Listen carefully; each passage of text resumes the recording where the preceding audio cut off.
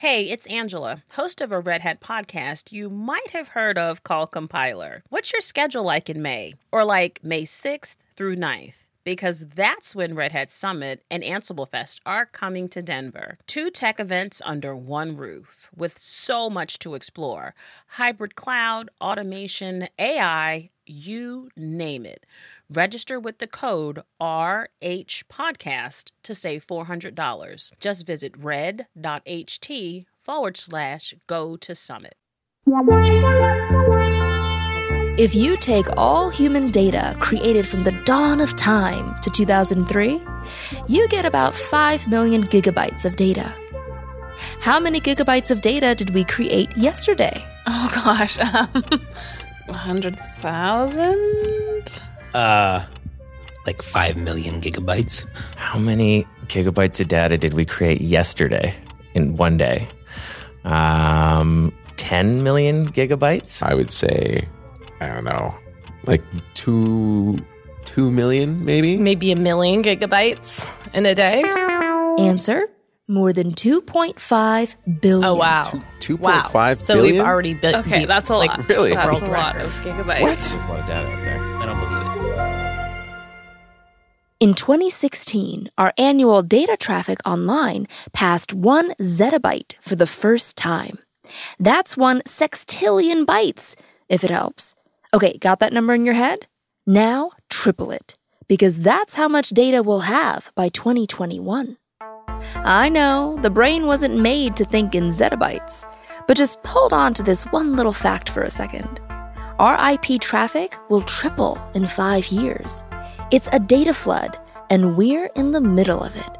That last minute that went by, people sent 16 million text messages. And in the time it took me to say that sentence, Google processed 200,000 searches. Hidden inside that data flood are patterns, answers, and secrets that can massively improve our lives if we can just keep ourselves standing upright when the flood comes in.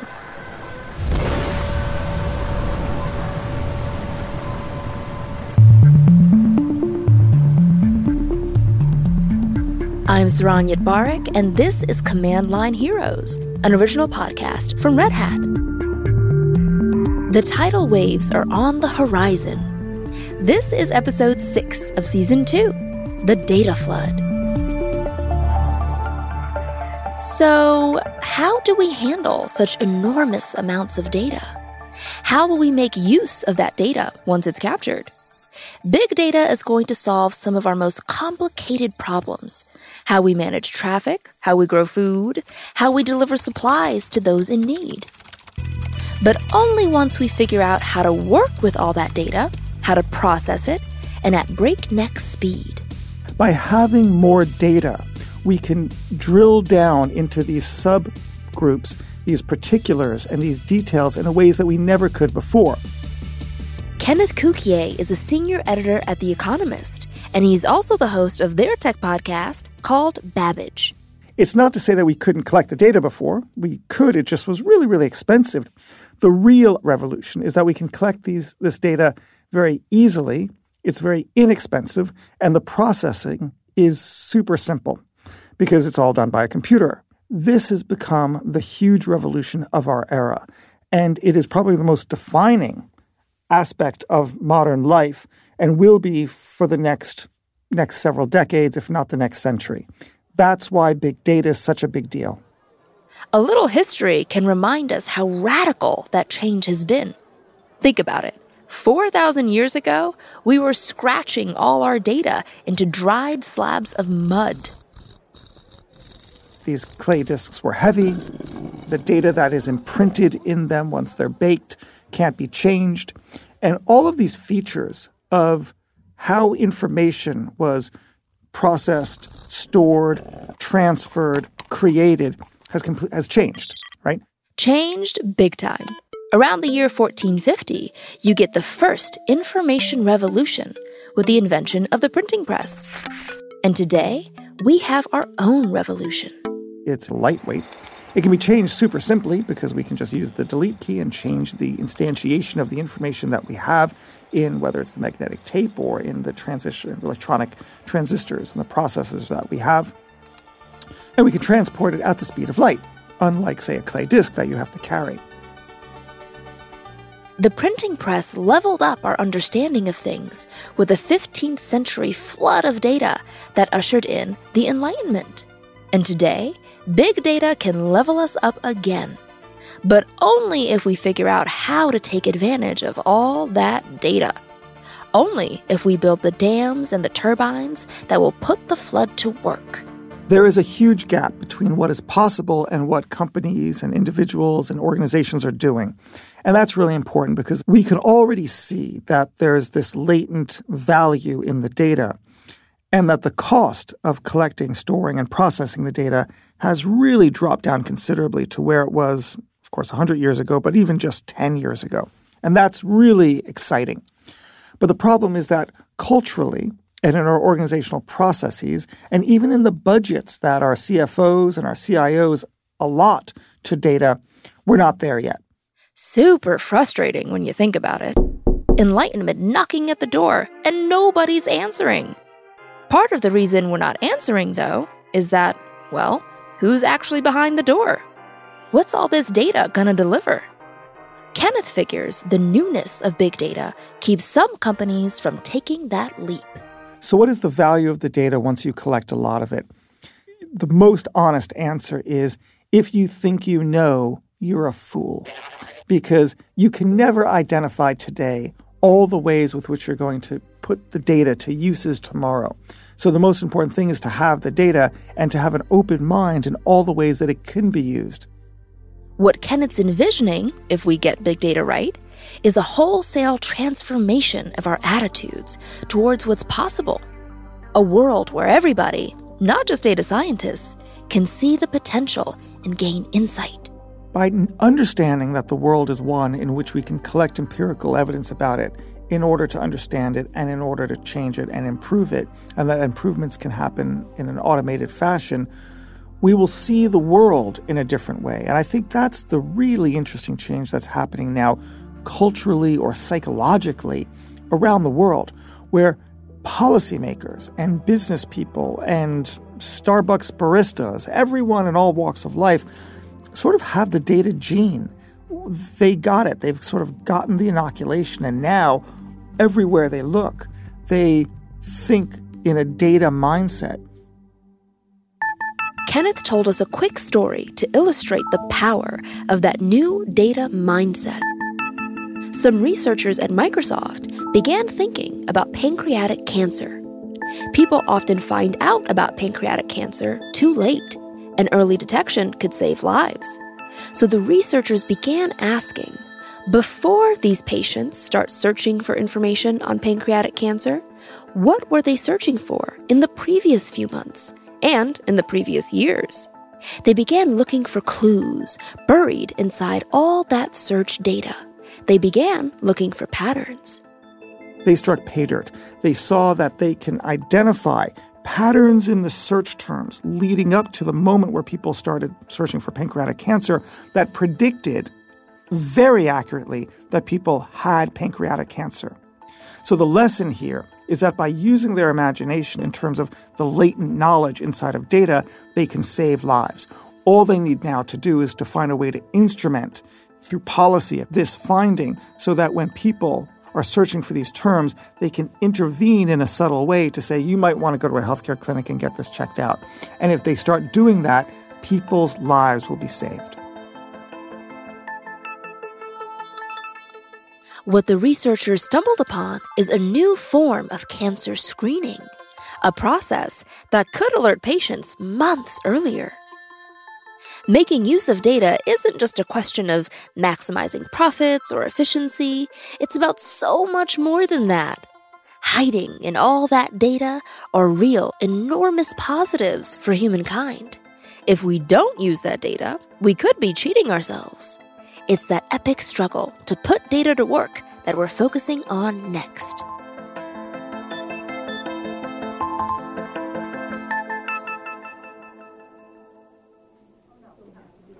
Boston Children's Hospital at Harvard Medical School performed more than 26,000 surgeries last year. Kids walk through their doors for about 250,000 radiological exams. The staff is doing incredible work, but there's a huge roadblock standing in their way. A lot of the problems that we have in a hospital environment, especially as a physician, is how to get access to the data. That's Dr. Ellen Grant. She's a pediatric neuroradiologist at Boston Children's, and she depends on accessing data and analyzing medical images. It's not simple to get access into, say, a PACS archive where the images are stored to do additional data analysis unless you set up an environment. And that's not easy to do when you're in a reading room where there are just standard hospital PCs provided. So there's a barrier to actually get to the data. Hospitals actually dump a lot of their data because they can't afford to store it. So that data is just lost. Radiologists like Dr. Grant may have been the first group of doctors to feel the frustration of data overload. When they went digital, they began creating enormous amounts of data, and that quickly became impossible to handle. I, as a clinician in the reading room, wanted to be able to do all the fancy analysis that could be done in a research environment. But there's no way to easily get images off of the PACS and get them to someplace where the analysis could be done and get them back into my hands. PACS, by the way, are what hospitals call the data banks that store their images.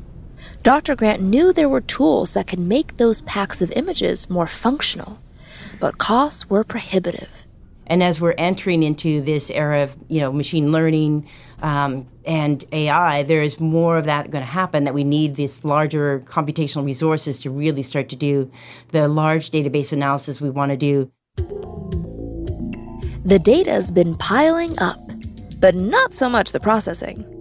On-premise data processing would be out of reach, and elaborate, expensive supercomputers aren't an option for hospitals.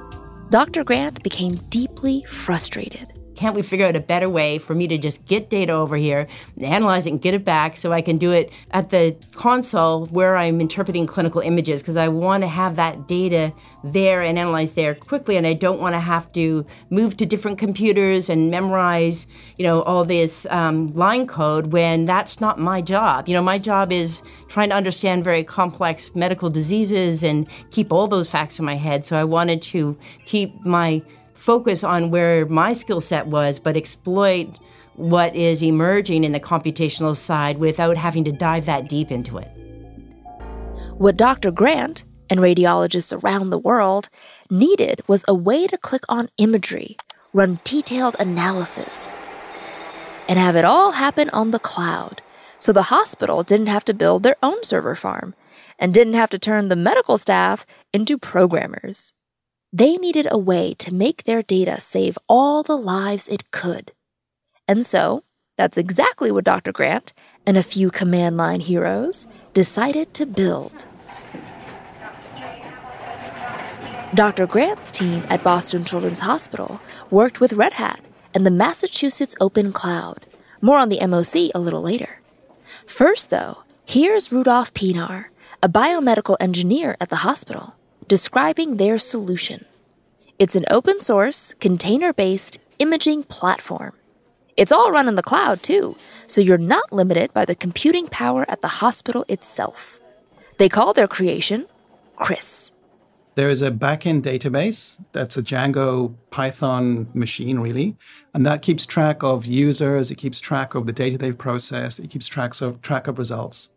And then there are a whole bunch of constellation of services around this database that all exist as their own instances and containers.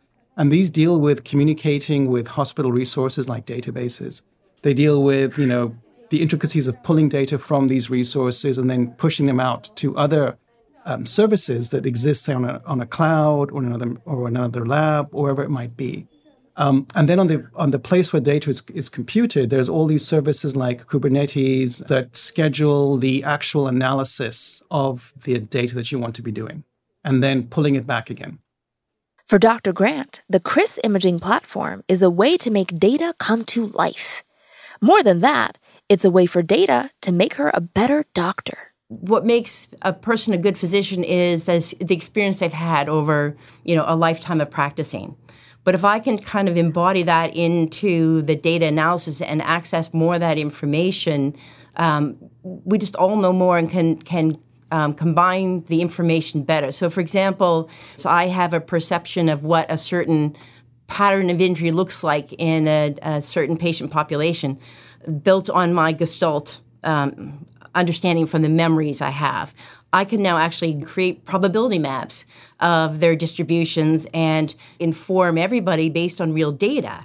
Or I can look for, similar patients who had similar patterns and say, well, what works best with them when they were treated, to try to get closer to precision medicine, integrating a large amount of data and trying to exploit our past knowledge and to best inform how to treat any individual the best you can. And what does that mean for the children that are brought to the hospital? Dr. Grant says the CRIS platform delivers more targeted diagnoses and more individualized care. If we have more complex databases, we can understand complex interactions better and hopefully guide individual patients better. I think of CRIS basically as my portal into multiple accessory lobes, so I can be a lot smarter than I can on my own, because I cannot keep all this data in my brain at one time. When the stakes are this high, we want to push past the limits of the human brain. Here's Maureen Duffy. She's a designer on the Red Hat team that makes CRIS happen.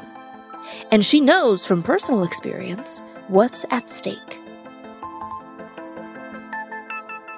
My father had a stroke, so I've been there sort of in the patient's family side of waiting for medical technology, because when someone has a stroke, they bring you in the hospital and they have to figure out what type of stroke it is, and based on the type, there's different treatments. And if you give the wrong treatment, then really bad things can happen.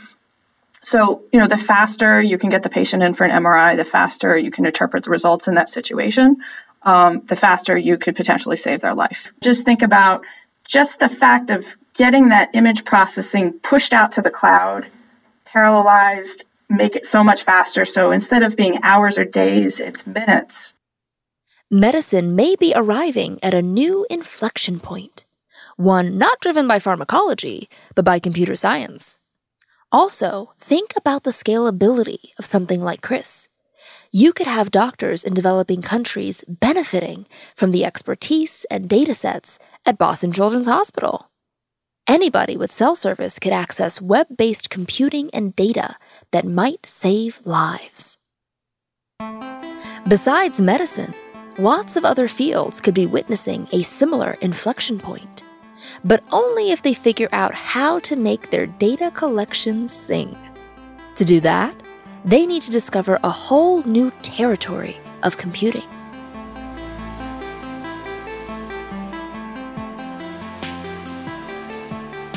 All around the world, we're learning to make use of our data, diverting those data floods towards our own goals, like at Boston Children's Hospital. In other words, we're processing that data. But we can only do that because a new generation of cloud-based computing makes the processing possible. For platforms like CRIS, a key ingredient in that cloud-based computing is a new kind of storage. Remember that lots of hospitals throw out the data they gather because they literally can't hold it all. And that's what I want to focus on as a last piece of the data flood puzzle, the storage solution. For CRIS, the storage solution came in the form of an open source project called Ceph. The Massachusetts Open Cloud, which CRIS uses, depends on Ceph. So I got chatting with its creator, Sage Weil, to learn more about how places like Boston Children's can process enormous amounts of data in lightning time. Here's my conversation with Sage.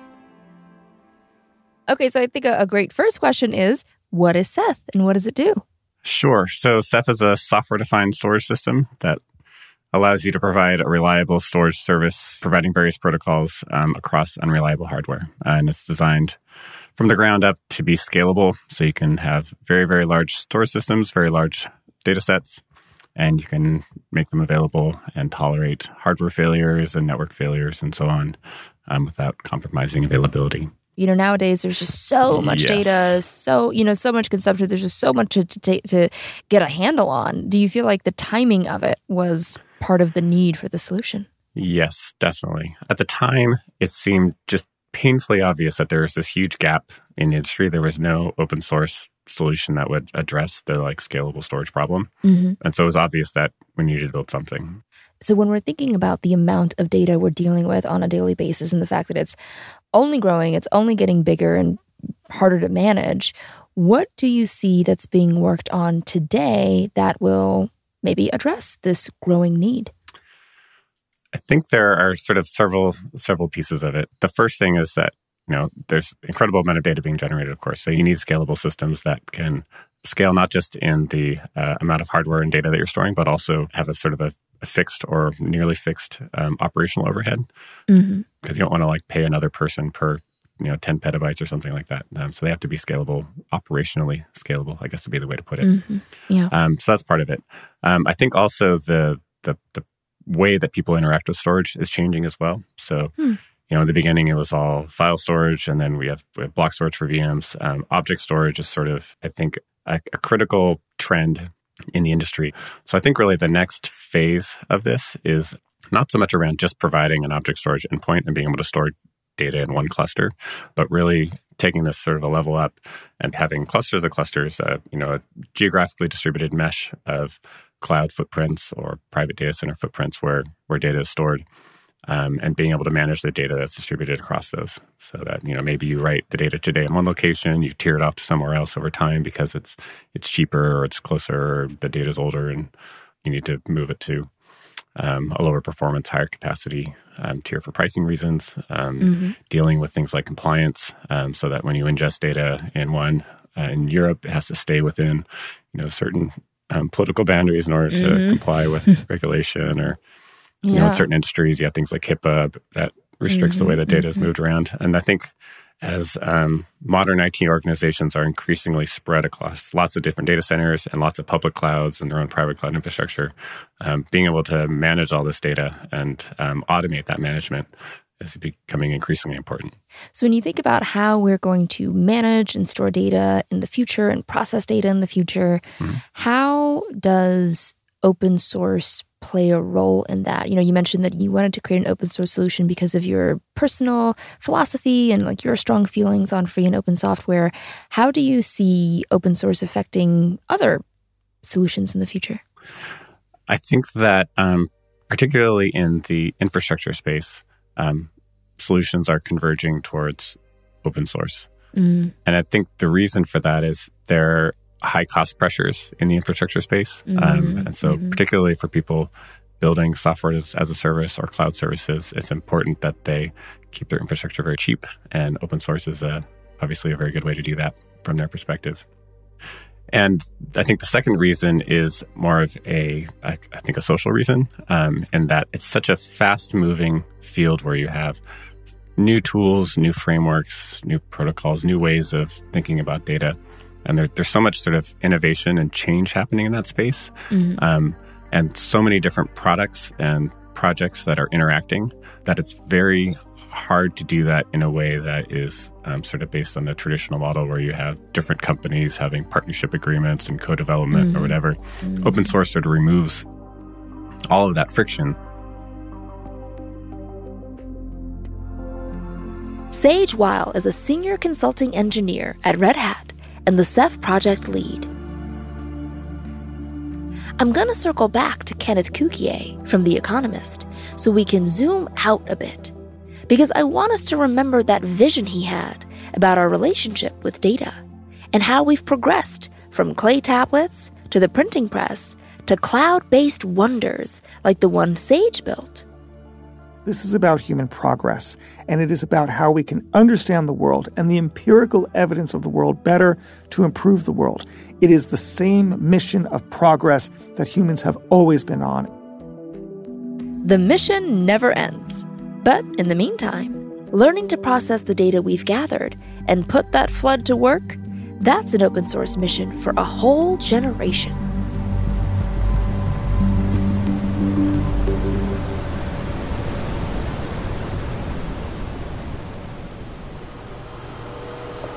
We're ending our data journey with a quick stop at the Oak Ridge National Laboratory in Tennessee. It's home to Summit, the world's fastest supercomputer, or at least fastest as of 2018. This machine processes 200,000 trillion calculations per second. That's 200 petaflops, if you're counting. Processing speed like that isn't practical for hospitals, or banks, or all the thousands of organizations that benefit from high-performance computing today.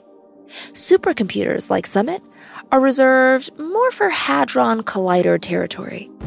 But then again, we were once recording just 100 bytes of info on clay tablets. The story of data storage and data processing is one where extraordinary feats keep becoming the new normal. One day, we might all have Summit-sized supercomputers in our pockets. Think of the answers we'll be able to search for then.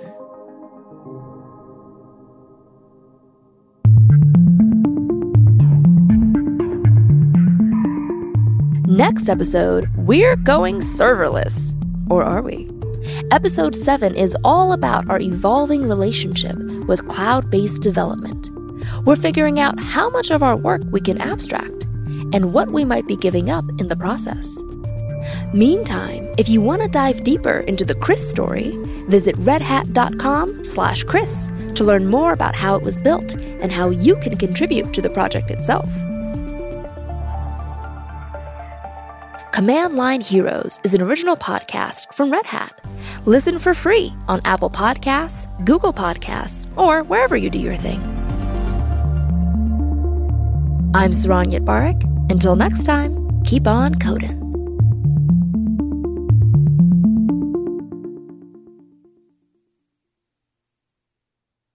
Hi, I'm Mike Ferris, Chief Strategy Officer and longtime Red Hatter. I love thinking about what happens next with generative AI. But here's the thing. Foundation models alone don't add up to an AI strategy. And why is that? Well, first, models aren't one size fits all. You have to fine-tune or augment these models with your own data, and then you have to serve them for your own use case. Second, one and done isn't how AI works. You've got to make it easier for data scientists, app developers, and ops teams to iterate together. And third, AI workloads demand the ability to dynamically scale access to compute resources. You need a consistent platform, whether you build and serve these models on-premise, or in the cloud, or at the edge. This is complex stuff, and Red Hat OpenShift AI is here to help. Head to redhat.com to see how.